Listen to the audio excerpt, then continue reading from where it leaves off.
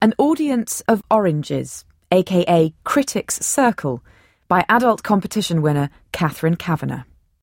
Waiting in the wings, the sweet triffids, potted critics, surround the scene, ready to pass judgment.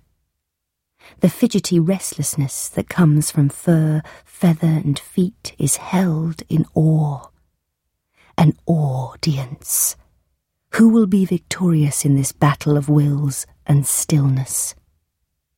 For there, facing down his foes, the lone stone owns the stage.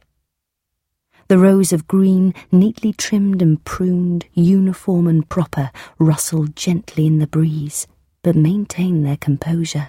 His poise is good. Elegant.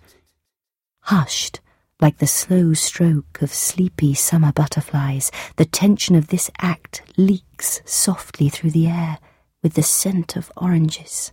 It can't last. He has to crack.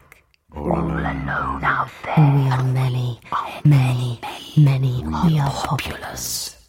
The rings would close in if they could. We will stand here. We will watch. We will wait. We are many. He is one.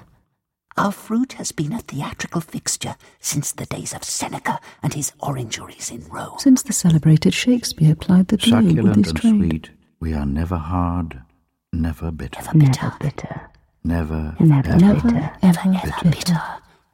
Never, ever bitter. But the stone is unmoved, uncaring for common wares. There are no snarling, mauling beasts here, only time and his own reflection.